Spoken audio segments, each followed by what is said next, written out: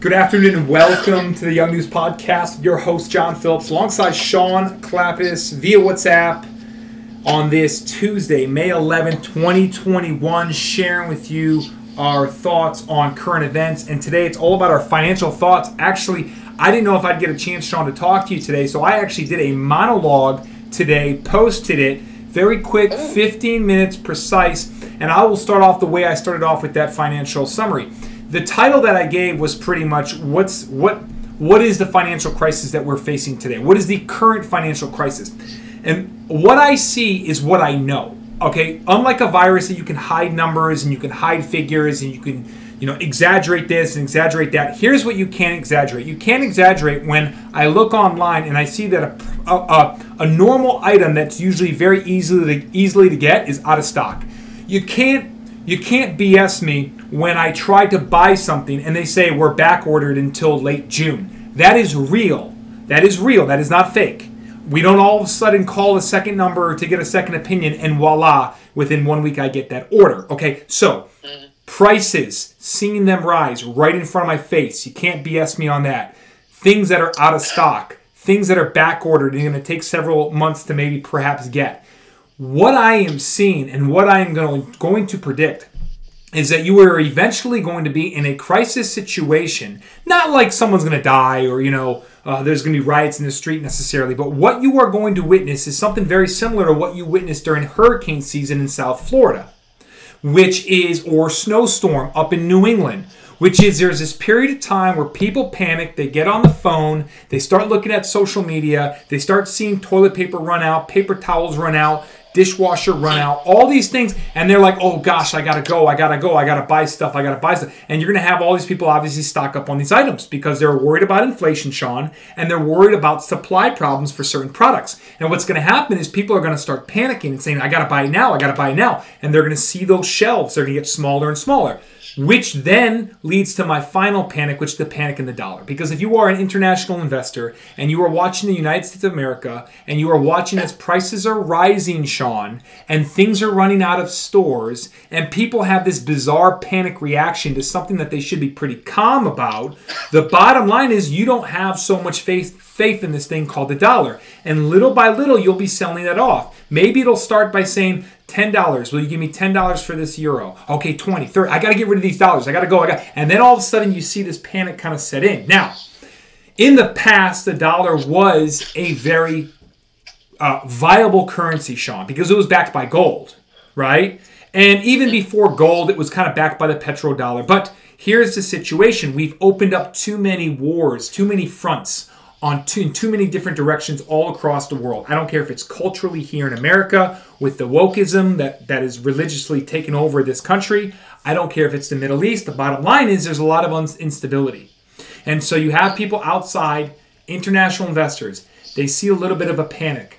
They see people grabbing stuff. They're grabbing stuff because things are out of stock very quickly. They see that the prices are going up. They grab, they panic. And all of a sudden you have the situation that that normally would be okay is now turned into a bigger problem. Anyway, that is the current financial problem that I see. I did not mention unemployment because that's something that you might be able to touch bases on, what's going on with unemployment benefits and how that's affecting the market. But I think most importantly, here's the thing, Sean, when you lock down an economy and you pump a tremendous amount of money in the system, that leads to shortages and higher prices and problems with supply chains, which then leads to panic, which then leads to people spending even more money and spending even more time buying up more products. That leads to international investors seeing that as a reaction and obviously getting rid of their dollars because they don't feel like it's a viable investment at this point in time. With all of that said, that is my 4-minute and 30-second monologue. Sean, I am passing over the invisible microphone to you. Yeah. Listen, there's a ton of stuff there, but let's focus on one thing at a time. Okay, price, right? Why are prices rising? We've seen a 50% rise in wood.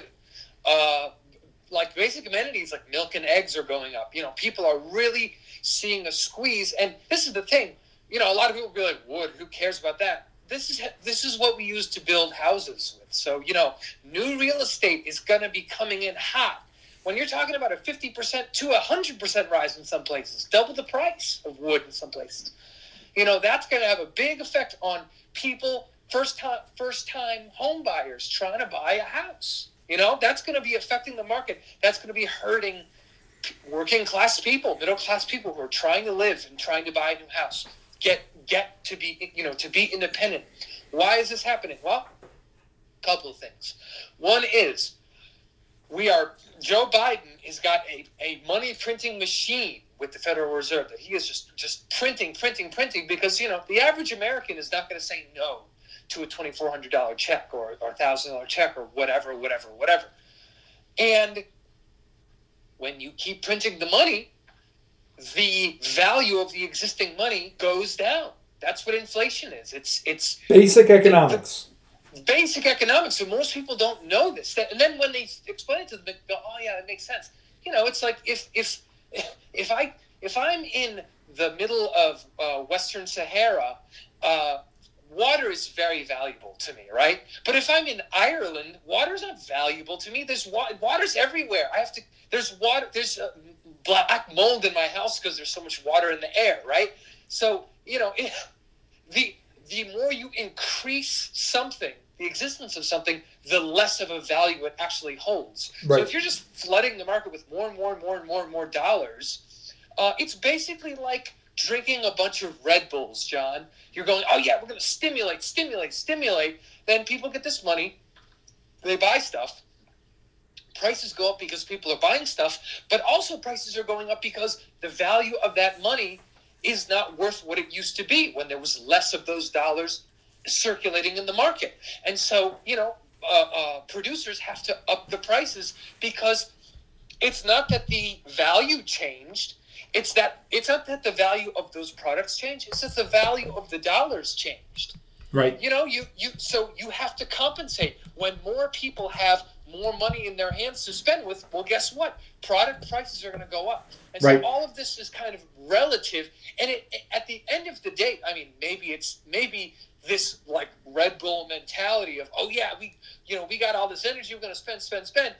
That might seem like a good idea, but then there's a crash, John. You can't run a marathon on a handful of Red Bulls. You're going to crash and you're going to burn.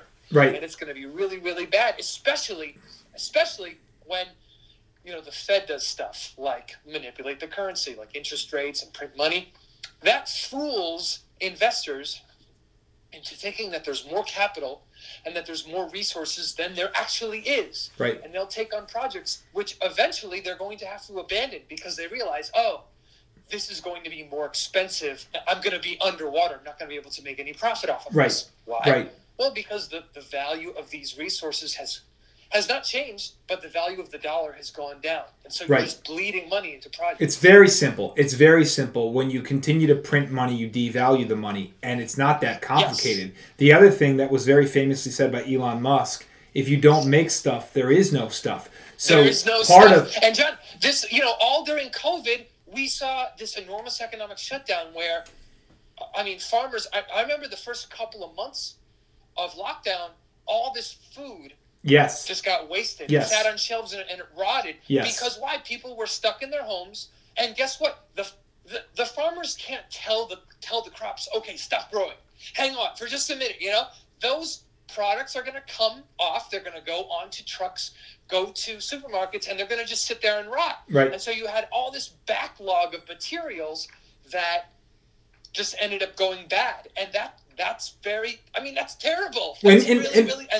And then you have a period where that stuff is not available because you have this kind of a learning curve, essentially. Sorry, go ahead. No, it's terrible. And then you saw what happened to American oil industry. So essentially what happened was you banned all travel. You pretty much shut down travel. You scared the shit out of people so they wouldn't go on an airplane, so they wouldn't get in a car and go places and travel and use oil, which is really important because for the American economy, we were oil independent. We did not have to depend on the Saudis or on Middle East for oil. Once COVID hit, bankrupt, killed the oil companies in America. And now all of a sudden, if you look at America, we are a lot more reliant on the Middle East than we were a year ago, or a little bit more than a year ago before COVID. This is what I mean when people don't weigh the costs.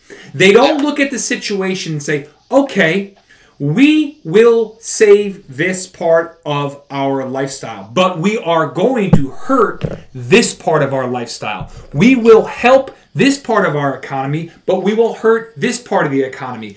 You never, ever, ever heard a single politician or an quote-unquote expert come forward and say, here's a chart of all the things in which are going to cost us as a result of what we are deciding to do. This is how it's going to affect oil. This is how it's going to affect our educational system. This is how it's going to affect our national debt. This is how it's going to affect our state debt. This is how it's going to affect our young people with overdoses and suicides. These are all of the different things that have been affected by COVID that have been downplayed. And instead of talking about things that affect every single American, we're left to just twiddle our thumbs and give exceptions when there's a protest that we perhaps favor. Like, let's say someone dies because they're on drugs and they decide to harass the cops, and the cop steps on their neck, and all of a sudden you die, and there's a protest in your name, and all of a sudden all the rules that were in place for COVID aren't followed for a week or 2 weeks, whatever the case is. People forgot about that, Sean. Okay, but I don't want to get off topic. The point is that our farmers got hit, our oil industry got hit, and this idea that people convince themselves across this country that, we'll spend a lot of money, we'll shut down the economy, we'll wreck our oil industry and our agricultural industry, but don't worry. In 1 year from now, in 1 year from now, we'll take that button that we put on off and we'll click it back on, and we'll have the exact same economy that we had before COVID. People actually convince themselves that this economy could handle the tsunami of money that was printed, the amount of lockdowns that shut down productivity, which shuts down the ability for people to buy stuff, to sell stuff at a reasonable price, and be able to get things reasonably on time. And now you're left with a mess, Sean. You're left with high prices. You're left with things that are out of stock. You're left with delays on shipments. And then on top of it, just like the hurricane that hit South Florida or the blizzard that hits New England, all it's going to take is the media to start showing those shelves that don't have food on them, show the panic, get people to Home Depot, buy out the wood, buy out the groceries, and boom, there you go. Another disaster at a national scale, COVID 2.0. Yeah, so here's another cost of the pandemic, or rather of the lockdowns that no one seems to want to take responsibility for. There are jobs that the economy is slowly putting back on, but people are not taking those jobs. Do you know why? Because they don't want to leave their unemployment. They're getting their $400 a week unemployment check, sometimes more, and they go, wait a minute. I could go work at McDonald's. I'm going to be working all day, and I'd be making that money working. Why not just sit at home, just let that money keep on coming in from the government, and I don't have to go work. And this is happening, John. It's a real problem. It's essentially people being encouraged to leech off of the system. Right, and I get it. Like, hey, this is not good. Hey, I get it, man. If you lost your job, and you can definitely get a job, like in Florida, for example, just like that. Everyone has shortages when it comes down to workers. But I get the human nature part of it. Like, I can't be upset with somebody who's like, why do I work when I can get the same amount of money? I get it. Like, I don't like the people out there that are like that are like, oh, that's terrible that people aren't going back. But what do you mean terrible? Like, are you kidding me? Do you not think that someone is going to be like, I can get the same amount of money and I can just stay home and not pay for gas and not get dressed. I completely understand, but this is we're shooting ourselves in the foot because, like I said, as things go later on in the future, as the debt increases and increases, it's like we're going to have to pay that back tenfold. Right. That is coming out of your child's bank account, essentially. Right. But they don't care. They don't care. We're reaping something that we're going to have to be sowing later. Right. Just like with the pandemic, just like with the lockdowns, people said, "Oh yeah, we're going to save people."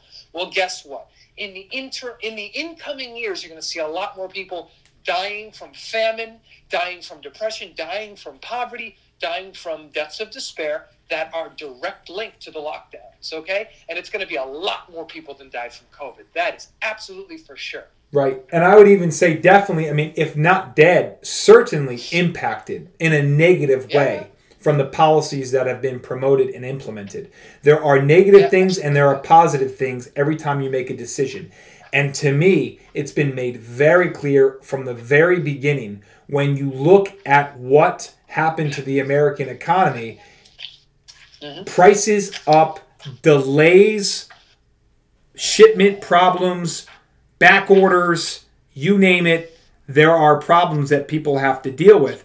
And, this is something that, I don't know, Sean, maybe it will be addressed. All I know is that this is right in front of my eyes, and now we have the dollar. Now, unlike yourself, I know you might be a bit into crypto, which we probably should end the last 10 minutes. I'm the biggest anti crypto in the world. However, I get why. Here's the thing. I get why crypto's a big thing, right? Because it's ultimately a hedge against the dollar. At least that's the perception. And even if it doesn't have a store of value, like even if it's not like gold that can be hammered into jewelry or used in computer chip parts, right? It kind of just exists in the World Wide Web, let's say, okay? In a very complicated structure that only a few people really know how it works, right? It's a hedge against the dollar, and if you're in Vegas and you want to play a bet against the dollar, I guess right now crypto is the way to go. Now, I've heard the stories of why people like crypto. I've always said from day one, the number one reason why I would always be against it as opposed to gold and silver is because you can't create another gold. You cannot create another silver. There's just gold and there's just silver. They have certain properties that are incredibly distinct that cannot be replicated. Gold, silver. And secondly, they can be used to make stuff. Unlike, for example, a cryptocurrency. But I wanna be very careful. I'm not saying that you cannot be incredibly. I will not say that you cannot get incredibly lucrative from investing into cryptos. I just see it more like Las Vegas. That's the way I see it. So okay, let me press you on this a little bit. How do you feel about Wall Street, and how do you feel about people gambling? Total gambling. On investments? Gambling. Everything's a gamble in there. Stocks, bonds, crypto, all gambling. Yes, I agree. But is that a bad thing? Is that a bad thing? No, I don't. Well, it's not something where I would put my money because again, there's no store of value. If I go out there and I buy a stock, right? Mm-hmm. It can't be changed into anything. I can't take it with me to another country. If all of a sudden they start cracking down on tennis pros and they want to kick them out of the country, I can at least take my gold with me. I can take with my silver with me. Okay, I can't take necessarily my stock and take my money out without someone noticing and paying attention to exactly what's happening to my money that I had in a stock or a bond. So it goes back to what I say and why I'm such a big pro-commodity guy, a big oil, gold, and silver guy. Those are in real estate, of course, too. That Bitcoin, there can always be made, like you can always make another Bitcoin. Right now, that is the crypto of choice. But you can't create another gold, but you can create another Bitcoin. Sadly, our currency has been taken off of gold for like 50 years. Correct. Our currency has been based on debt, not gold.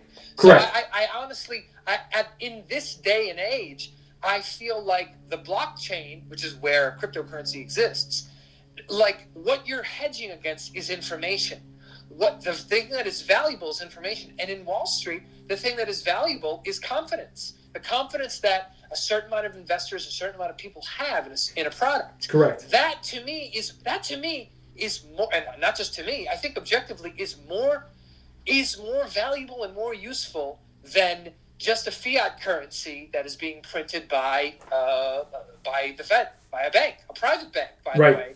You know, I honestly think that because there's actually some inherent value attached there. Like, for example, Dogecoin. It is a very volatile value because it's limitless. You can make as many Dogecoins as you want. It's all based on speculation. However, Ethereum Classic and Bitcoin. I'll give you examples. You know, I own stock in Ethereum Classic, and Ethereum, and Dogecoin, not Bitcoin. But Bitcoin, there's a finite amount of Bitcoins that can be mined because all those coins are simply an algorithm, a long list of numbers that is essentially a code.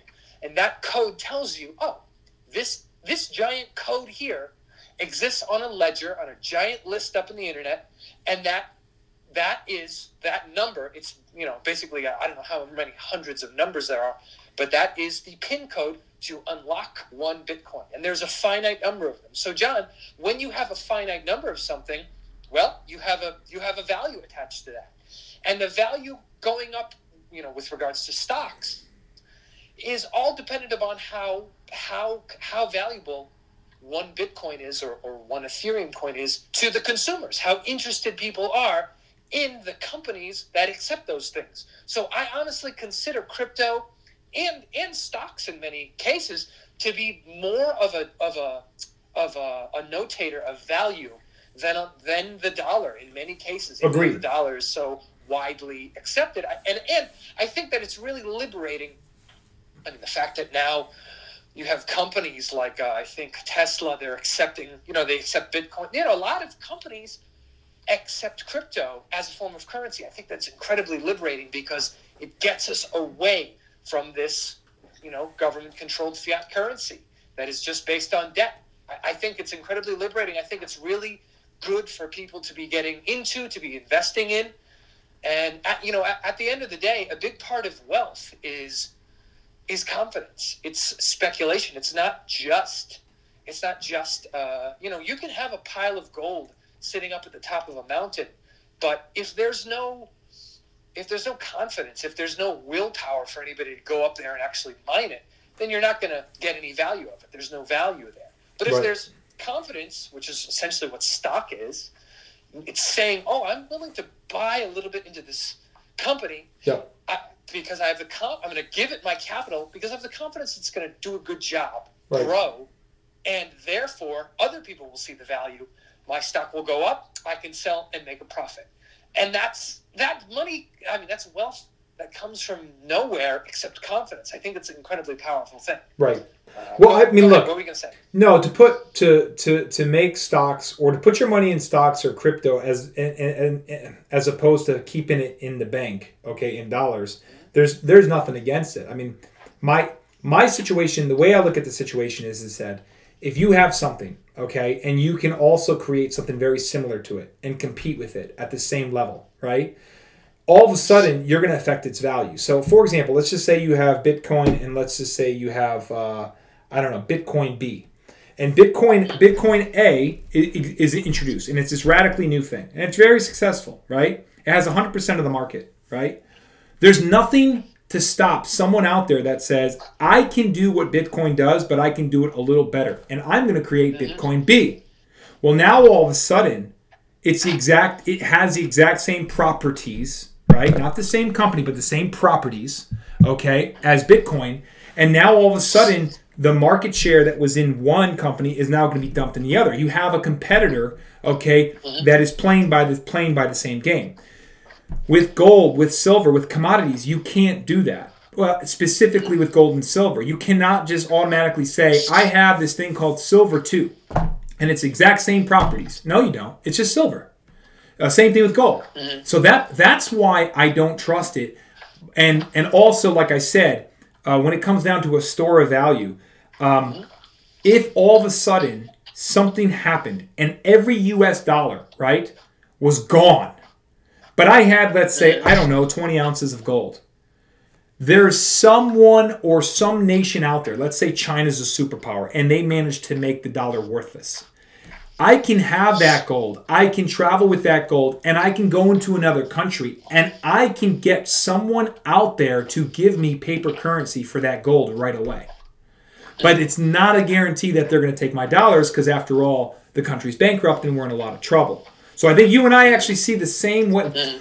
We see the same thing in a sense where we don't have a lot of confidence in the dollar. I see more of an old school approach where I would tell anyone who has money, you go gold, you go silver, but I would also say that if you don't have a lot of money, you can also certainly go with goods, like non-perishable goods. If you right now, here's my advice for the person that only has like $2,000 or $3,000 in the bank, just buy non-perishable goods. Just buy non-perishable goods. Find out, make a list of all the things that you'll need for the next year that aren't going to take up a ton of space in your house, and buy them, Sean. And that's kind of my message. That's my financial message. I would say in the short term, considering the fact that you're buying all of these non-perishable goods, and the price as inflation gets worse during this Joe Biden presidency, it's going to go up. Those things are going to get more expensive. You're definitely going to save a lot of money if you're very careful and you buy stuff in bulk. Buy in bulk and get dry goods and non-perishables. Right. For sure. I think you're gonna save a lot of money if you're trying to tighten your belt and you're trying to save for the future. I think that's a smart thing. But let me jump back to your statement about gold. Right. Gold doesn't. It doesn't necessarily have a fixed value or a fixed price because as technology develops, there are new uses that are being found for gold, which makes it more valuable. And there are new technologies that replace gold that make it less valuable. So, for example, tomorrow, scientists could figure out a way, like, make some kind of a nanoplastic that, we use gold in lots of electronics, right?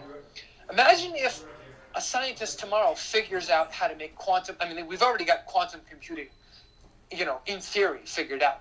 But some scientists figured out how to make a quantum computer and make it competitively priced with other computers. Well, that quantum computer computes at thousands of times faster speeds than traditional binary-based computers. Guess what? Price of gold goes through the floor because we no longer need to put these gold components in computers. We use quantum computing now. Right. So that could happen. Yes, I agree 100%. I agree 100%. Mm-hmm. It's interesting how everything you do in life, fortunately or unfortunately, there's a risk. There's a risk in everything. And I think people have to...